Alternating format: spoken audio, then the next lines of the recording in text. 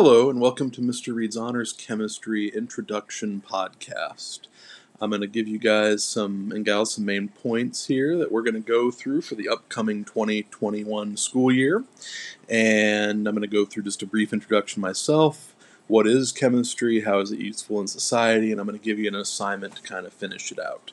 So first off, who am I? My name is Kenneth Reed. Call me Mr. Reed or Reed in class. And I've been teaching chemistry for 12 years now. I've taught honors chemistry and AP chemistry.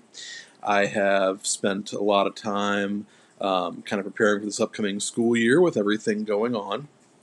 I have 5 dachshunds, and I love playing video games on the side.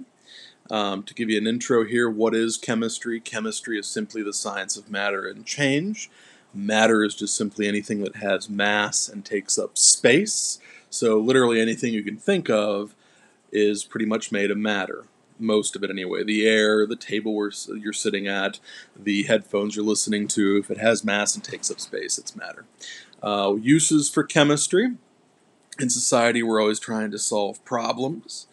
Environmental problems, possibly cleaning up the ocean of all the plastics, making food safer to consume, finding more environmentally friendly ways to produce drugs or pharmaceuticals.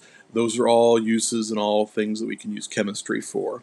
There's 5 fields of chemistry, and those are biochemistry, which is my specialty, which is the study of living cells, the chemistry within living cells, and organic reactions. There's organic chemistry, which is just simply the chemistry of organic molecules, things that contain carbon. Inorganic, anything without carbon. Physical is simply applying physics to chemistry, and analytical is analyzing various compounds to find their chemical compositions. There are many reasons to study chemistry. We have careers in medicine. You can become a doctor, a nurse, a medical researcher.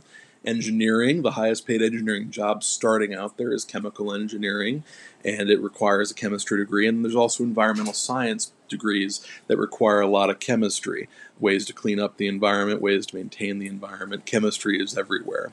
As far as what we're going to study in class, first off, if you're here and you want to be successful, you have to have 2 prerequisites. You have to have biology with a C or better, the higher grade the better, of course, and you have to have really good algebra skills.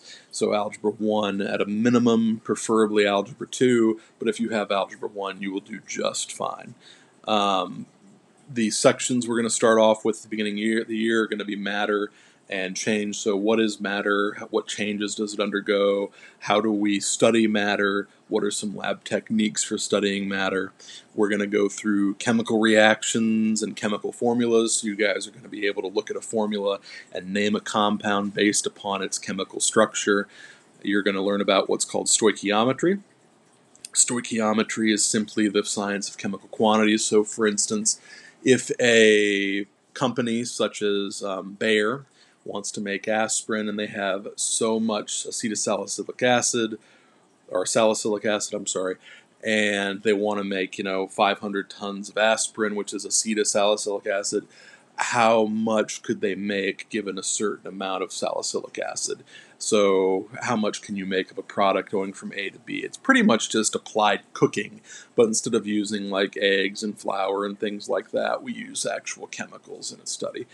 We're going to pretty much wrap up the year with acids and bases and energy and thermodynamics. So acids and bases are studied because there's a lot of acids in the universe. We're actually made of amino acids, so it's very important to kind of study their properties. And then we also have thermodynamics and energy conversion. So how does energy exchange between various chemical reactions or various chemicals as they interact in a system?